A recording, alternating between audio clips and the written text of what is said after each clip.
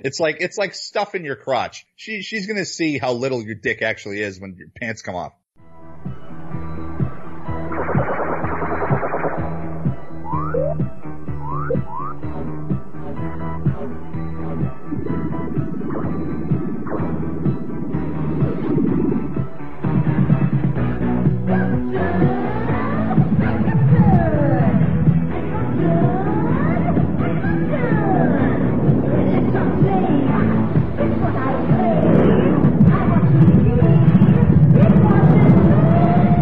Radiodrome. Welcome to another episode of Radiodrome. I am Josh Hadley. With me, as always, is the Ayatollah of rock and roll. I don't know why I did that, because we're not talking about Road Warrior, but Cecil. Wow, how do I even respond to that? You can tell me to just walk away. Just walk away. Just walk away. And no Peter this week because, well, he didn't show up. We don't know why, do we? No, I am going to say, he is currently reenacting the opening scene of Drive somewhere. Either in his head or for real. Either way, it still works. If you guys want to reenact things from movies, like porno movies, you go to adamandeve.com. Use the promo code DROME, D-R-O-M-E, and you will get 50% off of a single item, 3 free DVDs, a free sex swing, and free US shipping. All for using the promo code DROME at adamandeve.com. So Cecil, tonight, let's talk about advertising, because advertising films has really changed over the years. You know, you and I aren't the same age, but we're relatively enough that we grew up in the same general pop culture era. When we were growing up, advertising a film was a totally different monster than it is today. Do you think that's the natural evolution of film advertising, or do you think the internet is where everything swung differently? Because I tended to notice advertising films totally changed after the internet became a thing.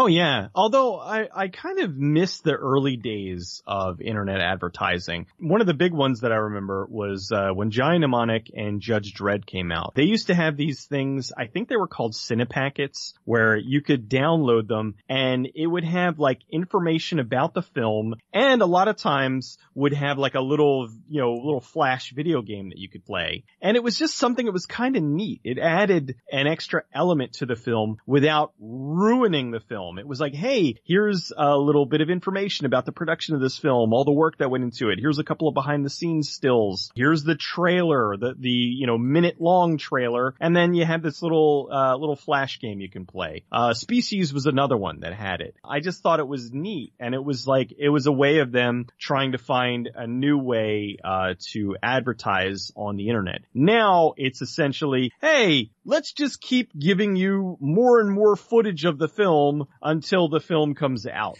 Doesn't even matter that I'm not interested in Avengers Infinity War. Somebody cut together on YouTube every single clip that has been released in promo clips, trailers, and whatnot. 48 minutes of Avengers Infinity War have been released online.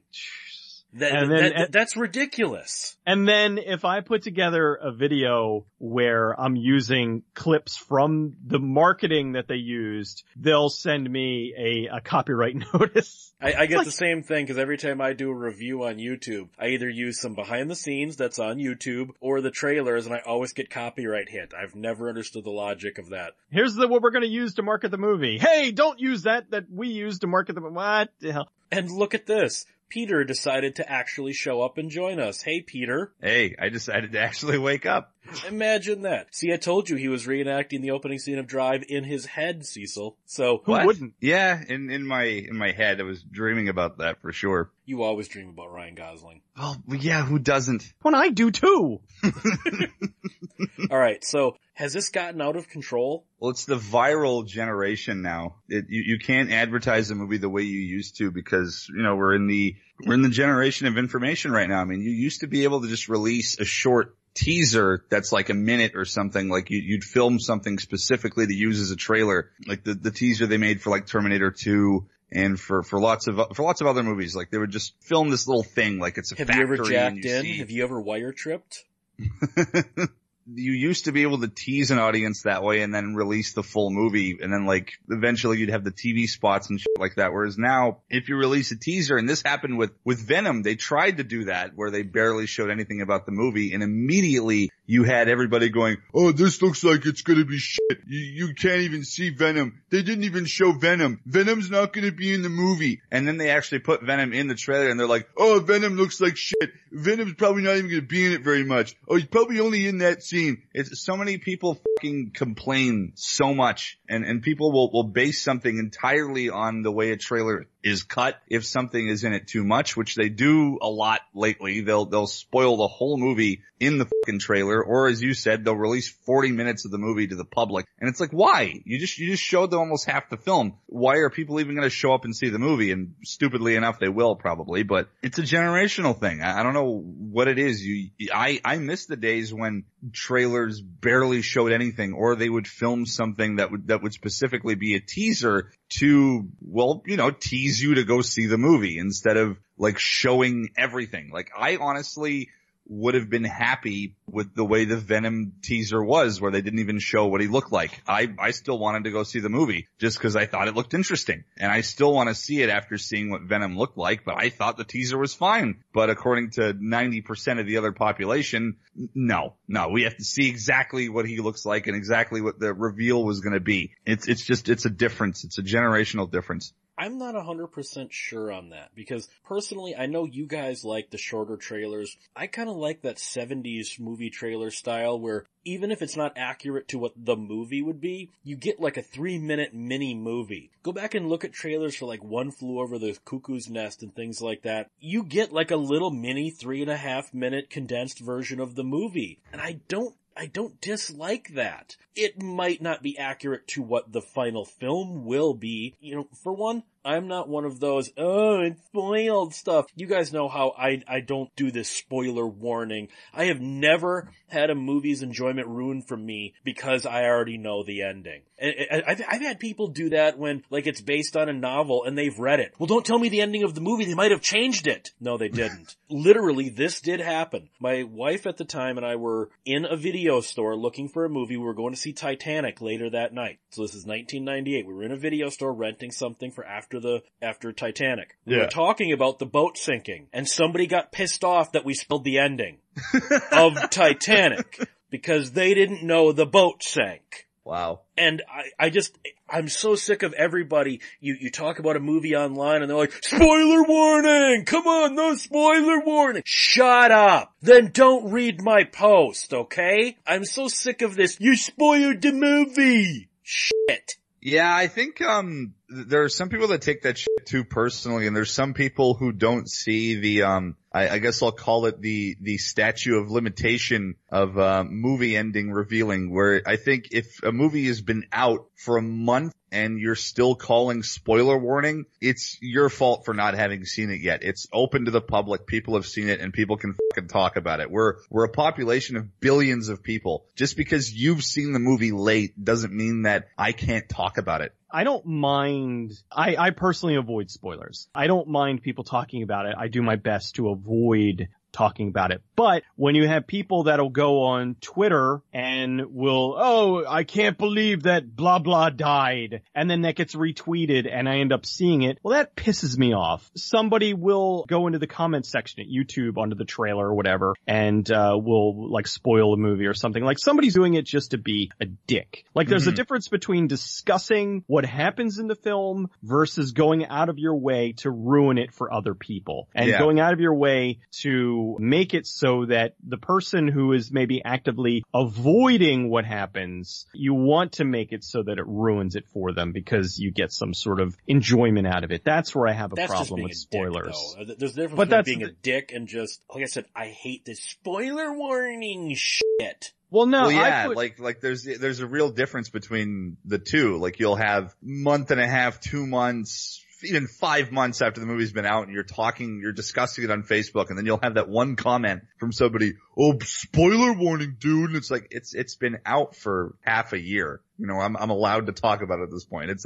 What Cecil's talking about is when the movie's been out for like a week or a few days and you'll have the person just fucking steamroll everybody with the ending. I think that's definitely being a dick. The people that were, and this is going into books, people that were waiting in line for the one Harry Potter, and you had videos of people driving by going, Snape kills Dumbledore. Yeah, that's the famous spoiler ending. And it's like that's just really being a dick. Yeah, that's dickish. What about like with a trailer where we've seen so many movie trailers that give away the ending, but at the time, if you haven't seen the movie, you don't know that the ending's been given away. Like, you know, Cecil, you love bringing up Quarantine. How even the poster and the final shot of the trailer are the ending of the movie. But before you've seen the movie, you don't know that. So what's really the problem there? Because when it happens, it's no longer, you're like, oh, this is it.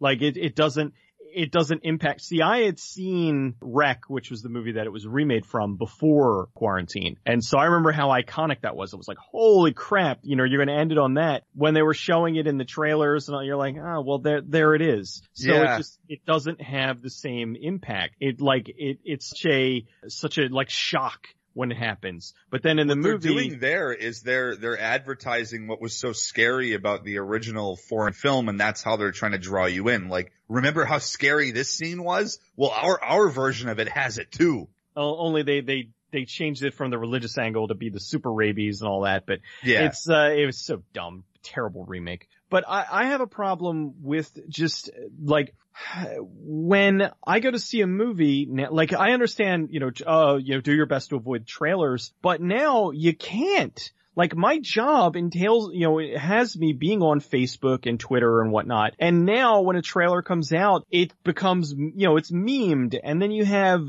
people that'll be like, the day after the trailer comes out, we dissect the Venom trailer. We dissect this trailer. I am so sick of that crap. I'm so sick of people that, especially for a comic book movie or if it's part of a franchise, they'll dissect the trailer and look for clues and this might mean this and this might mean this. Or you could just off and wait for the movie to come out. Well, no, then they won't get that sweet, delicious clickbait. Well, I can't stand that, all that analyzing, and this might mean this, and this might mean this, and this is a clue to this, and shut up. Yeah, it's really cringy. Yeah, I'm with you on that. I can't stand it. But the problem is with all of that, then you have people plastering it all over Twitter, plastering it all over Facebook. And meanwhile, I'm like, I can't turn this shit off. Like I can't, like I actually, a lot of times if it's a movie that I don't want ruined, I will go into muted words and I will mute a variety of words, Avengers, Civil War, this, that, and the other thing, so that I don't get the goddamn thing spoiled for me because people can't seem to not yap about it. And it drives me nuts. And then on top of that, there maybe is a movie that's coming out a couple months from now that I'm really excited about that I'm going to go see regardless. And I go to the movies and hey, my punishment for getting there on time is now I have to sit through 20 minutes of trailers ruining a bunch of movies for me. Like either that or I have to, I have to either go to a theater where I can buy my tickets ahead of time or go to the theater, get a bad seat and just go late. Go 20 minutes later. I don't understand how a trailer ruins the movie. 2016's Synchronicity. Synchronicity, having seen the movie, and there's a major plot twist in the final act, that's in both trailers. But having seen the movie, there's really no way you could have sold that movie without putting the plot twist in the trailer. There really isn't. I cannot see a single way they could have cut a trailer that would have been interesting that would not have had the plot twist in it. I just can't do it. You're not an editor. Yes, I am. I edited for TV news, for f***'s sake. That's TV news. It doesn't count. It's just that they want to look for the easy way out. And what could sell it better than showing that there's going to be this huge twist? Oh my God, I have to see it because of the twist. Well, guess what? Now you see it, now it's ruined. Some movies have too many plot twists. This isn't part of the topic, but that's one of the things I did not like about Happy Death Day. The final plot twist, the movie should have ended at a certain point, And then it decided, you know what? No, there's one more plot twist. And I thought, oh God. I didn't mind it too much because the whole movie was so I hated much the second plot fun. twist. If it had just stopped where it logically should have, but then they're like, no, we have to get you one more time. That irritated me a little bit. It fit in with the movie, I thought. And again, it was fun. I thought that the ending, I agree, I wouldn't have minded if it ended where it did, but I thought that was kind of neat, where it was like, okay, wait, no, that's not the end. I don't know. It didn't, the whole movie, well, once you see what the movie is, you get into the vibe of it and you really start enjoying it. Cause in the beginning, you hate everything and everyone involved in this. And then once it starts to kind of do its thing, then it really becomes endearing. It is a movie that will win you over, which I was gritting my teeth when the movie started, and then I was applauding and cheering at the end. That is rare that a movie will win you over like that. Well, I want to talk about one of the most irritating things about movie trailers right now, and that is movie trailers for movie trailers. Oh. This only happens for big budget studio films, but I'm so sick of like it's always 15 to 18 seconds. It'll be like, the full trailer will come out in 3 days and they'll run this on Entertainment Tonight and it'll be all over YouTube. And I'm like, did you just have a teaser trailer for a teaser trailer? They'll do that before the actual trailer starts too. Sometimes they'll show like a preview of what you're about to see seconds from then. Avengers Infinity War, the official trailer. It's like, so those 8 seconds of footage, which you're just about to repeat in this trailer. Why? Why are we doing this? It's a commercial for the commercial. I just, come on guys, just get to and the thing is, usually that commercial for the commercial will deflate my interest in watching the trailer. Cause it's just it really just, it sucks. I can't stand it. It's fucking stupid. It really is. I don't see the point. It's a trailer. The whole point of a trailer is to entice you to see the movie. And that's its purpose. I don't really see what the purpose is of making a trailer for the trailer. So you're enticing somebody to see the advertisement for something that's advertising a movie that you want to see. It's convoluted crap. Is it weird we've gotten to the point where the advertisement has become the event? Yes. I think it has something to do with the viral generation. I don't know what it is. It's just trying to dump out as much information as humanly possible. No, because unfortunately that's not. I remember when Entertainment Tonight back in it was either early 1991 or late 1990, they had a huge build-up to the Terminator 2 trailer, and they debuted it on Entertainment Tonight. That was a really big deal, that even before we get to see it in the theater, the trailer is going to be on Entertainment tonight. Well, that is a really big deal though, because it's Terminator 2. But I'm just saying that's a phenomenon that goes back to when I was in high school. Just think about it. What movie lately is as important as Terminator 2? The point is, this is a phenomenon that goes all the way back to when I was in high school, if not earlier. It makes sense for certain movies though to sort of build it up, because it's something that people have been anticipating for so long, because it was a movie that had cult status and did really well, and then they went and did the sequel, the big budget sequel that ended up in a lot of people's eyes being better than the original. It makes sense to a certain degree with some stuff. It's just that they're doing it with fucking everything now. Thing I will say, the trailer for the trailer, the reason that I got for why this is because a lot of times advertisement will go by in 5 seconds. So you can skip the YouTube thing. So what they'll do is they'll have that on there,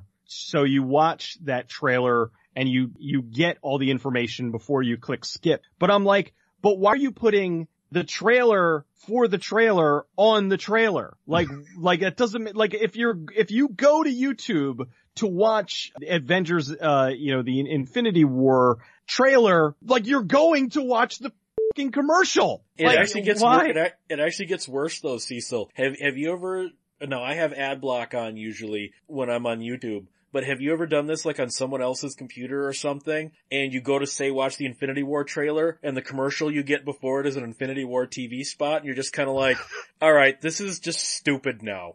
Yeah.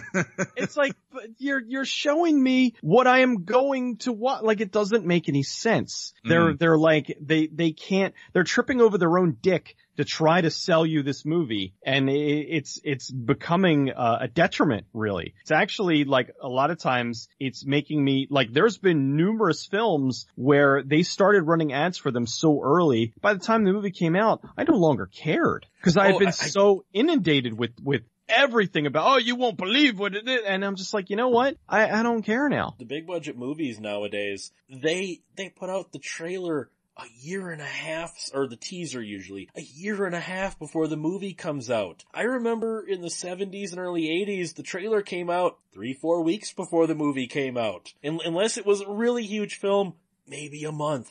Because it used to be, the reason why the name trailer came along was because it was what they showed after the movie. So you would go see a movie, and then if you wanted to watch the trailers to see what was coming out, you hung around and you would watch the trailers, which were at the end of the film. And it was reels that the studio had sent of their film that would be premiering in a couple of weeks or whatever. It was to get you pumped and excited for what was coming out very soon, not pumped and excited for what's coming out next year. Exactly. Which also brings us to what is almost a dead art. And that is, do you guys remember radio spots? Yeah. Oh, yeah. Unfortunately, well, I should say, not unfortunately, but radio is kind of become irrelevant because of itself. Well, no, okay, but I mean, you could do the same thing with podcast spots, like Blumhouse film, a small Blumhouse movie. They could pay a bunch of horror movie podcasts to run a 30-second spot. I mean, yeah, we don't have Percy Rodriguez or Adolf Caesar narrate them anymore, which always just made them really cool. I remember when I was growing up, you'd hear these radio spots for movies that you almost couldn't, I mean, like Fulci's Zombie, you couldn't really advertise that on television, like with a TV spot. Your local radio station would run an Adolf Caesar red radio spot for that. Sure as hell got my interest up. It is midnight on a tropical island. A beautiful young girl's long hair streams against the coral reef. Her beautiful body is caressed by the tide. Suddenly, a decayed hand rises up and blood-drenched jaws move to bite her. The living dead walk again. Zombies. They are decaying. They are missing from their graves. They live and hunger for your flesh. There is no place you can hide. Zombie, you are what they eat. No one under 17 will be admitted. Zombie. They come out of the darkness to take over your soul, to eat your flesh, and make you one of the living dead. Zombie is about to begin, and you will eat it up. It's got my arm! Zombie, we are what they eat. No one under 17 admitted. Get out of here, go! The shadows move. The wind howls. You run in terror and hide. A bloody hand rises to grab you, and with an axe you split apart what was once human. Zombie. No one under 17 will be admitted. You are in a room filled with your friends, but they are all dead.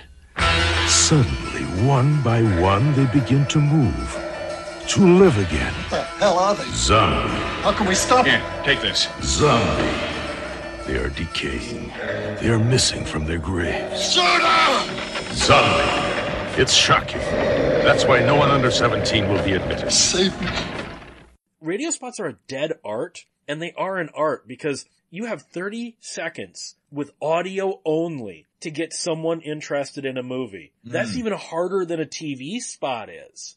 I miss, well, for one thing, I miss great narrators. Yeah, everyone goes, oh, Don LaFontaine. Okay, he was good. He was no Adolf Caesar or Percy Rodriguez. They were the trailer narrators to me, were Adolf Caesar and Percy Rodriguez. Well, he was no Cecil Trachtenberg either. Yeah, no one is. Yeah, I think it plays into theater of the mind. Them being able to sell you a package that you're seeing with in your head, and I think that is definitely a lost art. They could be selling spots to podcasts and to like Sirius satellite radio and whatnot, and that would kind of be able to push the movie. But now everything is so show me everything. Oh, it's the spectacular blockbuster you have to see to believe. And where in the old days they would just have screams and creaking doors and little noises and stuff. And what is kind of funny is that so many people will not read a book but will listen to the audiobook. And essentially a audio radio spot is a 30-second audiobook. Yeah. And so, like, why they're not looking into that and probably spending a significantly less amount of money to do the audio spot, produce a 15 gajillion trailers that are going on television. It's just ridiculous. I think it's funny that you said about the Avengers how it's 48 minutes. I remember the second Amazing Spider-Man movie. I think it was like 38 minutes. But it was 38 minutes and the entire plot. I think that was also the thing where somebody managed to stitch that together. And it's like, here's the entire narrative of the film. And no one needs that. No one needs all of that to sell the film. And as we discovered, like, it didn't work. You dumped all of that money and spent all of this into trying to get people to go see the movie instead of maybe actually putting that money into the film and making it a good movie. It's definitely a dying art. I mean, it's the show me. It's the show me generation. Everybody wants to see it. They want to be told it's the greatest thing they'll ever see, a cinematic achievement, this and that. It's audio spots are definitely a lost art. I mean, and most people barely even really listen to the radio unless it's like to listen to the top 40s or whatever at work. Like, a lot of people won't listen to talk radio unless it's like, well, people listen to podcasts now, or they'll get, Sirius XM to listen to some talk radio kind of thing. They're not really going to do it to get advertisements or commercials. Most people want to nix the commercials so they can get straight to the meat of what they're going after, what sort of content they're going for. So they'll just see their advertisements for their movies and stuff either on YouTube or at theater or on TV or whatever. They'll watch the trailer for it. Even though, as Cecil said, you could absolutely save a ton of money by just airing an audio spot. At least go half and half, have some advertisements that are audio only and have some that are video only, and save some cash and put the remaining stuff into the film itself and, beef it up a little bit, try to make the product itself better. I think it is just could be the lack of attention span. It could just be people's cynicism, not being like, well, I don't see what it looks like. How do I know it's going to be good, sort of thing? Even though, as it was mentioned, yeah, people will listen to audiobooks. And I think with the amount of people who do listen to podcasts, I think that could be an avenue where you could put some audio trailers here and there to try to advertise stuff. I think that could honestly be, that could be kind of a cash cow potentially in terms of advertising movies. Like, you could go for sort of higher echelon podcasts like, and try to air an audio spot. But the problem with that is a lot of podcasts lately are also video. A lot of people that watch, like, say, there's like the Joe Rogan podcast. That one's like you can go on YouTube and watch that one as a video. It's him like talking with his guest or whatever. So even podcasts, which are essentially started out as audio things, are becoming video. So I think the audio shows, even as a whole, are becoming a bit of a lost art. I just think with the whole retro thing that's been going on the last few years, the fact that nobody's gone back to, late 70s, early 80s style Adolf Caesar radio spots, it's a missed opportunity to me if you're going to try and hit that retro market. Well, there's some stuff from the retro market that I honestly don't think works very well. I mean, a lot of those older, like, sleaze movie trailers and stuff, like, they do spoil too much. Like, I know you were talking about being sort of a fan of the 3 to 4 minute trailers that are almost like a mini movie. Fucking hate those because they actually have ruined some movies for me. In particular, the one for, I believe it was I Drink Your Blood. For one, that was advertised as a double feature with I Eat Your Skin. It was using footage from one movie, pretending that it was two, and it showed you literally every gore scene. every scene that's violent is in the trailer. And then I watched the movie and I was so fucking disappointed because the majority of it was just a bunch of filler, a bunch of people farting around and talking about just daily minutia. And then there was like maybe 15 minutes of like, or less than that, of like the gory, shocking stuff. They're like, what you have seen in this trailer is only a small taste of what you'll see in the movie. It's like, no, you showed me everything. You showed me absolutely everything in 3 minutes, and I hate you for it. That's one thing I would like to stay in the 70s is because nowadays they're showing us a lot in trailers. They used to show us even more for some of these lower budgeted movies. And I get it. Maybe the movie itself kind of sucked and didn't have a lot going for it. So you show them all the cool stuff in the trailer, but that's shystery. That's some shyster shit. And it ruins and spoils the movie worse than a lot of the modern trailers do because they are showing you everything to get your butt in the seat. And then you sit down and for an hour and a half or 2 hours or whatever and realize, wow, everything that I came to see was entirely in the trailer and everything that wasn't advertised in the trailer was a bunch of boring shit. What about when the trailer cutters, they have certain techniques, and I'm not talking about the wah and all that crap that's used in every trailer. I've always noticed it's weird where the producer gets a strange credit. Like, if Ridley Scott did not direct a movie, but he produced it, how Ridley Scott's name will be mentioned 3 times in the trailer, but not the director's. Mm-hmm. You know, from the producer of Blade Runner, from the producer of Alien, from the producer of Gladiator. Yeah, you also didn't mention all of the crap he produced either. I always think it's funny when the producer of, right there, that's always a clue to me. This movie's a turd. When they're actually touting who the producer is in the trailer, this movie's a turd. That or they just don't have faith in the guy who actually directed it because he's either a bit of an unknown or maybe he put out a bomb the year before or people just don't know about him so they'll go for the producer credit. And I see through that shit immediately. I want to know who the director is. Tell me who the director is. You know, maybe it's nice to get somebody who's new as well sometimes. You know, you want to be introduced to some new content. Like, as soon as I see that shit, the producer credit thing, it's like, well, they didn't direct it. You know, they could just be the ones financing the film. You know, they're distributing it. So I hate that too. It's like, from the producer of Alien, it's like, well, it's not the guy who directed Alien, is it? It's another guy. The movie's not going to be anything like a Ridley Scott film. I remember they tried to do that with Hostel as well.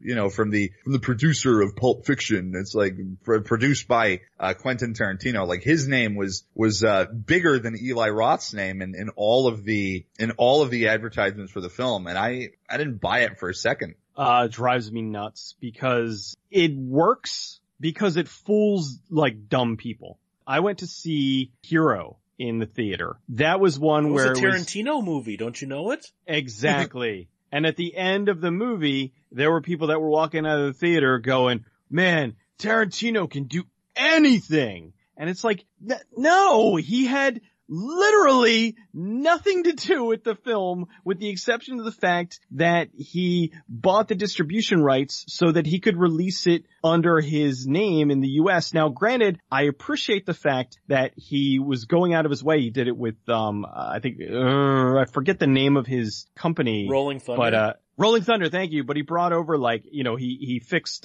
Switchblade Sisters. The VHS also plays into this. I have the VHS of Switchblade Sisters from Rolling Thunder. It's Quentin Tarantino presents Switchblade Sisters on the VHS. And I'm like, oh my God. Yeah, but that was the thing. That was the way that they were able to get it, to sell it, more or less, was they would put his name at that point was gold. And so just attaching his name to it would get people to watch it. So I think in a way it was good that he was using it in that aspect, but the studio was using it as a way that, oh, well, we can sell this movie. It'll sell more tickets. Because if they had released Hero as it was with just Jet Li, it wouldn't have done as well. But releasing it as a Quentin Tarantino Presents, it did incredibly well. But the downside was it didn't give the people that actually made the movie the credit that they deserve. Mm-hmm. So that is one of the big problems that I have with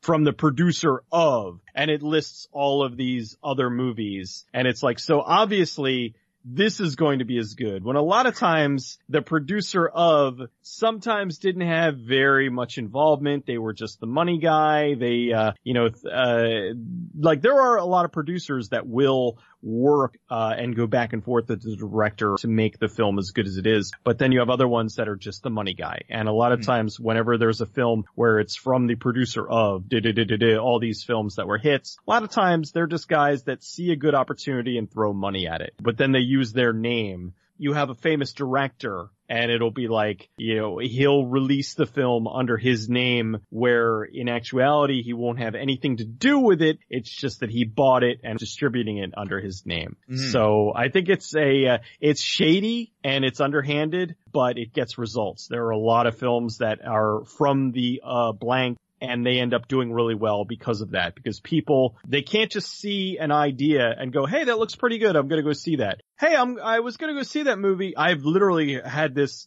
conversation with people. Well, I was going to see this movie, but I didn't recognize anybody in it. You have that same thing, to even stick with Tarantino, like From Dusk Till Dawn 2, Texas Blood Money. From the mind of Quentin Tarantino. Guys, he didn't write it or direct it. It's based on on characters he wrote. Yeah. He really had next to nothing to do with From Dusk Till Dawn 2. And then From Dusk Till Dawn 2 even also went and tried to blow up Bruce Campbell and Kimberly Amber Thiessen, or I think she was the one Tiffany, yeah. Because they're listed in the starring along with Robert Patrick and everything, and you're like, whoa. They each have less than 30 seconds of screen time, and they're not actually in the movie. They're in a fake movie Robert Patrick is watching on television. So they're showing these scenes that are cut together where, in the movie within the movie, Bruce Campbell gets eaten by an elevator full of bats, and they make it look like that's part of the titty twister sequence. My God, everything in this trailer is a lie. Now, to be fair, the movie is a steaming piece of crap. So they probably were going to do anything to get people to rent this piece of shit. But that's deceptive as hell. The Bruce Campbell thing, the Tarantino's name. From Dusk Till Dawn 2 is a textbook example of a f*** you trailer. No, it is, absolutely. That's underhanded. That's, and I get it. They really want people to go see it. So they're trying to throw out as many big names as humanly possible. But it's like, as soon as people sit down and watch it, you're going to get the word of mouth effect. You're going to be like, well, Bruce Campbell's actually only in it for 20 seconds in like a fake movie, and Quentin Tarantino didn't actually direct it. Like, people are going to find out. It's like stuff in your crotch. She's going to see how little your dick actually is when your pants come off. Well, you turn the light off first before they get the pants off. Jeez. It's almost like you've done that before. We can't all be Serbian big dick bastards. I'm with you, man. I remember being excited because I adore the first From Dusk Till Dawn. Oh, but then I was like, good. Oh, the first one's phenomenal. But then I'm like, oh my God, they did 2 sequels? Oh, well, they're direct to video. You know what? There were some good direct to videos at the time. Oh my God, this stinks. Texas Blood Money is so bad. We're gonna do a full retrospective on the From Dusk Till Dawn franchise later this year. That movie is borderline incompetent. First of all, there's one scene that's edited in the wrong order in that movie. They talk about an event in the past tense, and then the very next scene is that event happening. So I'm like, you couldn't even edit this in the right order. And then I wonder if they were trying to edit it like Tarantino, like doing a sort of non-linear thing, and then just fell on their faces. Just once? That doesn't fit. I think it was just a failure. Like, and then there's another scene. More likely. And then there's another scene where the cops are interrogating Robert Patrick at his hotel room near the beginning of the film. And you can see through the open door a super fake looking cactus and very fake, I don't mean matte painting, but just what looks like a painting outside his door. And I thought, okay, he's in a hotel. Maybe that's, the painting on the walls because it's a cheap hotel or something. Yeah. Then they go to the next shot. His door faces the outside. So I'm like, oh God, that was supposed to be the desert behind him. I'm like, this movie is borderline incompetent. So I can see why they needed to deceive you to go see this crap. It was a fart factory. Yes.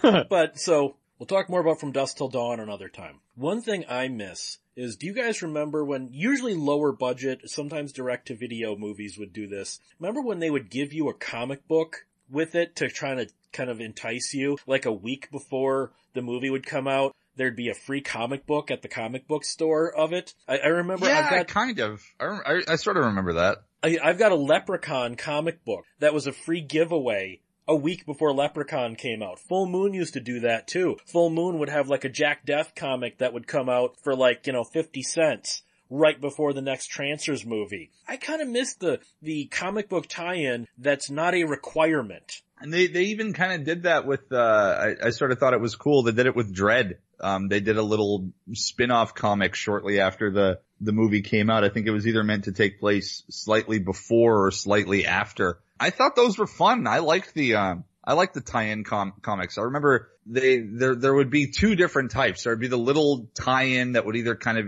have a little short prequel, or they would do the adaptation of the movie. Like when Spawn came out, you had sort of a, I guess, director's cut version in comic form, but I know what you're talking about, the short ones that would be used to sort of promote the movie. And yeah, I thought those were cool, and I feel like that does need to make more of a comeback, because those were really fun. Yeah, there were a couple that I still have, some of the Full Moon ones, and it was neat. It was like a little they kind of understood their market. They were like, hey, people that read comics are probably really going to be into this. Why don't we tie that in? And it's a better way to kind of get people interested in the movie, especially for something like Dread, which came from the comics to begin with. So you want to pull in the audience that likes comics. What better way than having like a little cheap tie-in to it? It's not going to cost them a whole lot, and it probably will get people to talk about it. Even if you have one person that buys the comic and then loans it to a friend, you might sell 2 tickets right there. Well, but I mean, Charles Band was again ahead of the curve. This is the early 90s. He would do that with Full Moon. He would advertise, and it makes sense. You're sending, the new Puppet Master poster to the video store, right? He would send them to the comic book stores too, because he knew that crossover audience. Oh, hey, the guy's going in to buy Batman and X-Men this week. There's a new Puppet Master movie coming out. Awesome. Let's go to the video store down the block. Mm-hmm. You didn't see the studios doing that. Guy was a good businessman. Was is the key phrase. The comic book tie-in thing that I don't like is where, if you want to understand the movie, you need to buy this comic book.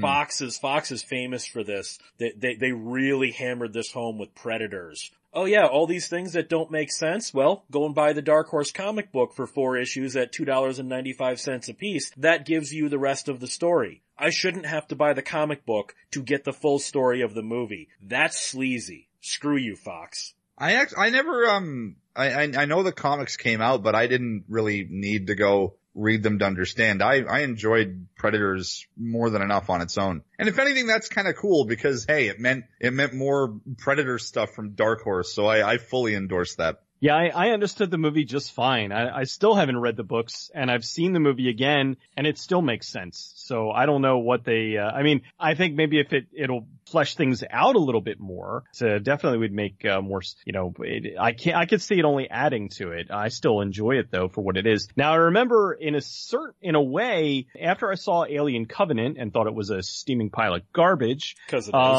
Cause it is, but there were a lot of people that were like, well, see, cause when I did my video, I was like, well, this sucked, and they didn't explain this, like, well, see, there was the video series that they put leading up to this, and I'm like, I had no idea that this exists, and if I did, I probably would have avoided it anyway, because I would have thought it was spoiling stuff that was leading up to the film. So that's where I have a problem, where, they spent money putting out these clips that were leading up to the film itself, that were filling out stuff that would happen in the film itself. How about you make the film itself good, and you stop worrying about trying to add stuff in beforehand? I don't mind if they would have done stuff that would have enhanced it. It would have been but I mean, there were integral stuff to the plot that they put in this prequel. It was only in the viral marketing, and that was just an idiotic move on Fox's marketing department.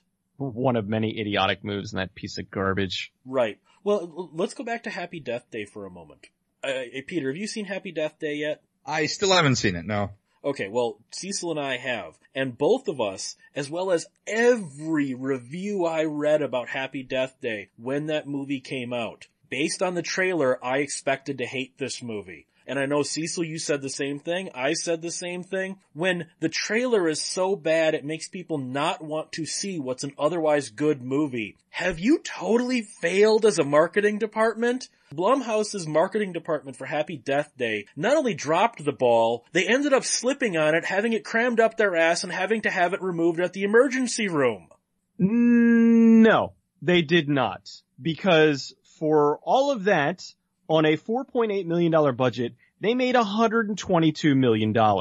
So I think that the movie still succeeded. It opened at number 1 at the box office. I would see if it opened even if it opened at 3rd place, they dropped the ball. But no, they didn't. It still was enticing enough to get people to see the film. And it's not so much that I went expecting it to be a bad film. It's just that the trailer, they made it look like it was going to be Groundhog Day, the horror film, which in essence it was. Kind of it is, sort of. But they did not ruin the movie. They showed the one scene that they really shouldn't have with when she thought she won, but she really didn't. Like that I would have liked to have not had that in the trailer. But I still think that it was enticing enough to get people to go see it. And it obviously worked. The movie was a monumental success, and they're trying to figure out how they're going to do a sequel for it. I think probably the best bet to do would be to do a different character altogether. Because if they do it with Tree again, it's like, oh, come on. Like, she's already been through this. Yeah, I agree. That would be a bad idea. But I'm just saying, look at every single one of the reviews, both from major critics and from internet critics, when that movie came out. This movie, I didn't want to go see it based on this trailer. That tells me you cut a really bad trailer. It happens, though. I mean, how many times has there been a good movie that has had a bad trailer? It happens from time to time. For whatever reason, it doesn't resonate. Or sometimes there have been ones where a trailer comes along for a movie that is similar, and the trailer ends up dropping before the other one. So then everyone sees the first trailer and it's like, oh, that's good. And then they see the other trailer, which was going to come out right around the same time, but then they're like, oh my God, it's just like this movie. When in actuality, it's a coincidence. So sometimes marketing has good intentions, but they end up botching it because of bad timing or any other number of things. There are worse things, in my opinion, than a bad trailer. I mean, now what I mean is that if it's a trailer that doesn't sell the film as well as it could have, it happens. Now, if they oversell the film, or they show too much of the film, or they flat out lie to you by including footage that was shot specifically for the trailer and not for the movie. Highlander Endgame. That's where I have a problem versus it just being a bad trailer. But then look at something like how clueless Disney was in the early 80s. Well, the late 70s, really. Look at how, now I love Tron. Both that teaser trailer and that theatrical trailer are garbage. Not only do they not sell Tron at all, they make the movie look boring and stupid. And then they did the same thing with Black Hole. No matter what you think about it, those trailers are awful. It was like Disney's marketing department had no idea how to sell sci-fi in the late 70s and early 80s. These were old men who just didn't understand this sci-fi stuff. So we'll sell this like we would, a Little House on the Prairie movie. And you can't do that with Tron. It's true though. I mean, it's what it is. But like a lot of people now don't realize Disney was not a powerhouse back then. Disney was kind of a floundering production company at the time. Like, as good as a lot of their live action stuff at that era was, like Something Wicked This Way Comes and all that. Yeah. People have to remember, none of those were hits though. We look back at it and go, Disney was really trying something different. But Disney was going, why is nobody going to see anything?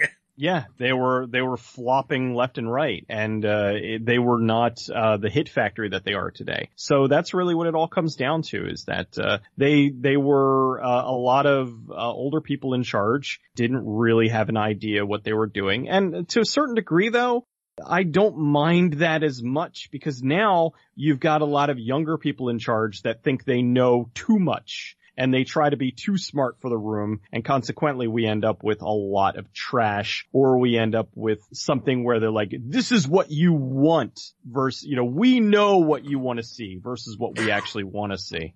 Oh, well, yeah. I mean, unfortunately, they just weren't really that big yet as far as being kind of a household name. So it's a circumstantial sort of thing. I just think it's kind of weird when you see these movies that are now considered classics, and then you go back and watch the trailers, and you go, oh, God, how did this ever become a classic? You see that a lot where great movies have god-awful trailers. And you've seen this. I'm not big into the remix, everything is a remix thing, but sometimes you'll take someone will take an older movie and they'll recut the trailer in a modern style. And I go, you know what? I actually would have gone to see that movie in 1982. But, the actual 20th Century Fox trailer or Disney trailer is a boring slog. Does that indicate that I've changed or just the sensibilities have changed? I don't know. I think it could be a little bit of both. I think the sensibilities definitely have. I mean, advertising is far, far different now than it ever was with the releasing of 40 minutes of a movie for people to see, or releasing it on demand the day before it gets in the theaters, putting way more stuff in the trailers than we used to. I think the sensibilities have become a lot more desperate. Yeah, I think there's so much out there. Like back in the 70s and 80s, there was not as much content. So you would have a trailer out there, and then the movie would hit the theater, and it would sit in the theater for a year, and would eventually recoup its money if it didn't do well right out of the gate. Whereas now, the movie has to be number one at the box office on opening weekend, or it is a monumental failure. And so they dump tons and tons of money into the trailers, and they have trailers and marketing and TV spots and movie theater spots and internet spots and this movie on the side of a pack of oranges, and everything they can to get that product in front of your face so that you're there on opening weekend, or else it's a failure. I think a lot of the older trailers, they could take the time to tease you a little bit, to say, hey, you should check out this movie. And some of the old trailers are good, but there are a lot of bad ones. But I will say something like 42nd Street Forever and whatnot, where they're up to volume 6 now, I think, where they've compiled all these old 60s, 70s, 80s movie trailers. I would say 20 years from now, they're not going to be compiling all of today's trailers onto a whatever the content is, microchip that goes in your head. Well, I'm gonna paraphrase something Henry Rollins once said. I've become so desensitized to movie marketing, I didn't even notice the life-size Darth Vader trying to sell me Cheez-Its at the grocery store. It's true. Yeah. I know. You don't even notice that anymore, do you? I mean, how many of us have gone into a convenience store and bought a soda out of one of those little waist-high coolers, and you're like, oh, yeah, it's R2-D2. Huh, neat. Okay, whatever. So, on that note, I think advertising a movie has changed a lot. Not necessarily for the better, not necessarily for the worse. I do hate some modern advertising techniques. But then at the same time, I really hate some old advertising techniques too. But I will say, we need to find a modern Percy Rodriguez or Adolph Caesar. Cause those guys' voices could duel with Orson Welles or Shadow Stevens easily. I don't think there'd be any competition there. So on that note, where can we advertise Peter can be found? Oh, I guess on Twitter, at Cinematica, on Facebook, The Cinemasochist, YouTube, The Cinemasochist, 1201beyond.com. I've got a new video out. Check that out. I should have another one coming out this weekend. I'm almost done editing a new one. Imagine that. I might be back to a somewhat weekly basis here, now that I have more of a monetary, reason, I guess. Peter's a whore. Yeah, whatever. I'll sell out. I'll sell the fuck out. I will sell the shit out of myself. Go buy a shirt. Donate to my Patreon at Cinematica. Give me your hard-earned dollars so I can get hard at work to create quality entertainment for you. See what I did there? I got humble and nice at the end. You segged perfectly. Now, Cecil's not nearly as subtle, but where can he be found? You can find me at Good Bad Flicks on YouTube, Twitch, Twitter, Facebook and 1201beyond.com. And yes, go buy a shirt and support Peter on Patreon. He's a good egg. You could also support me on Patreon or buy a shirt from 1201beyond.com, or you could contact this show directly at 1201beyond@gmail.com. Guys, try to be a cut above. Keep one foot in the gutter, one fist in the gold. Have a good night.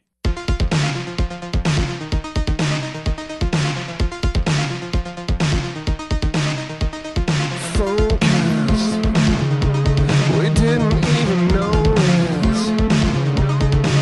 We awake in a place we can barely recognize. Yeah, hypnosis. And you can justify it all. Your back is up against the wall again.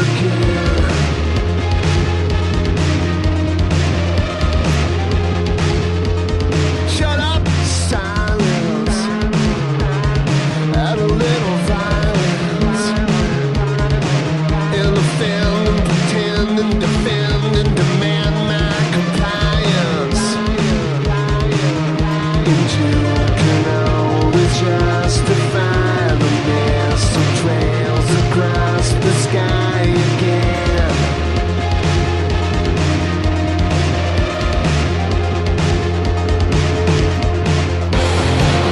So what are you waiting for? You got what you asked for. Get it fixed, what was wrong with you? Are you listening? Don't look what you come down. Come on, welcome to Oblivion. Get it fixed, what was wrong with you? Are you listening? Need for too many fucking people. You have to take care of yourselves. You know I've got my hands full. And you can always justify the mess of trails across the sky again. Come on, what are you waiting for? You got what you asked for. Can't fix what was wrong with you. Are you listening? Hey, look what you come down. Welcome to Oblivion. Can't fix what was wrong inside. Are you listening?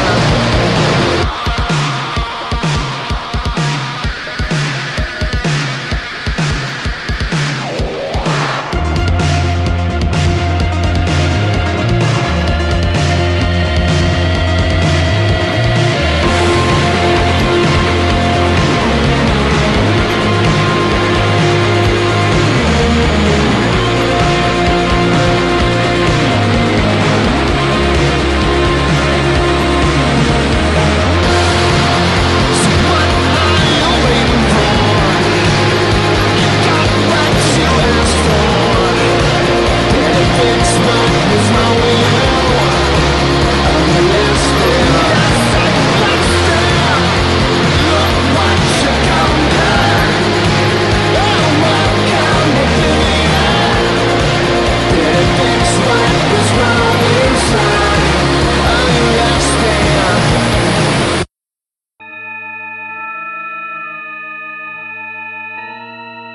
Radiodrome is a 1201 Beyond production. Find it and other great content at 1201beyond.com.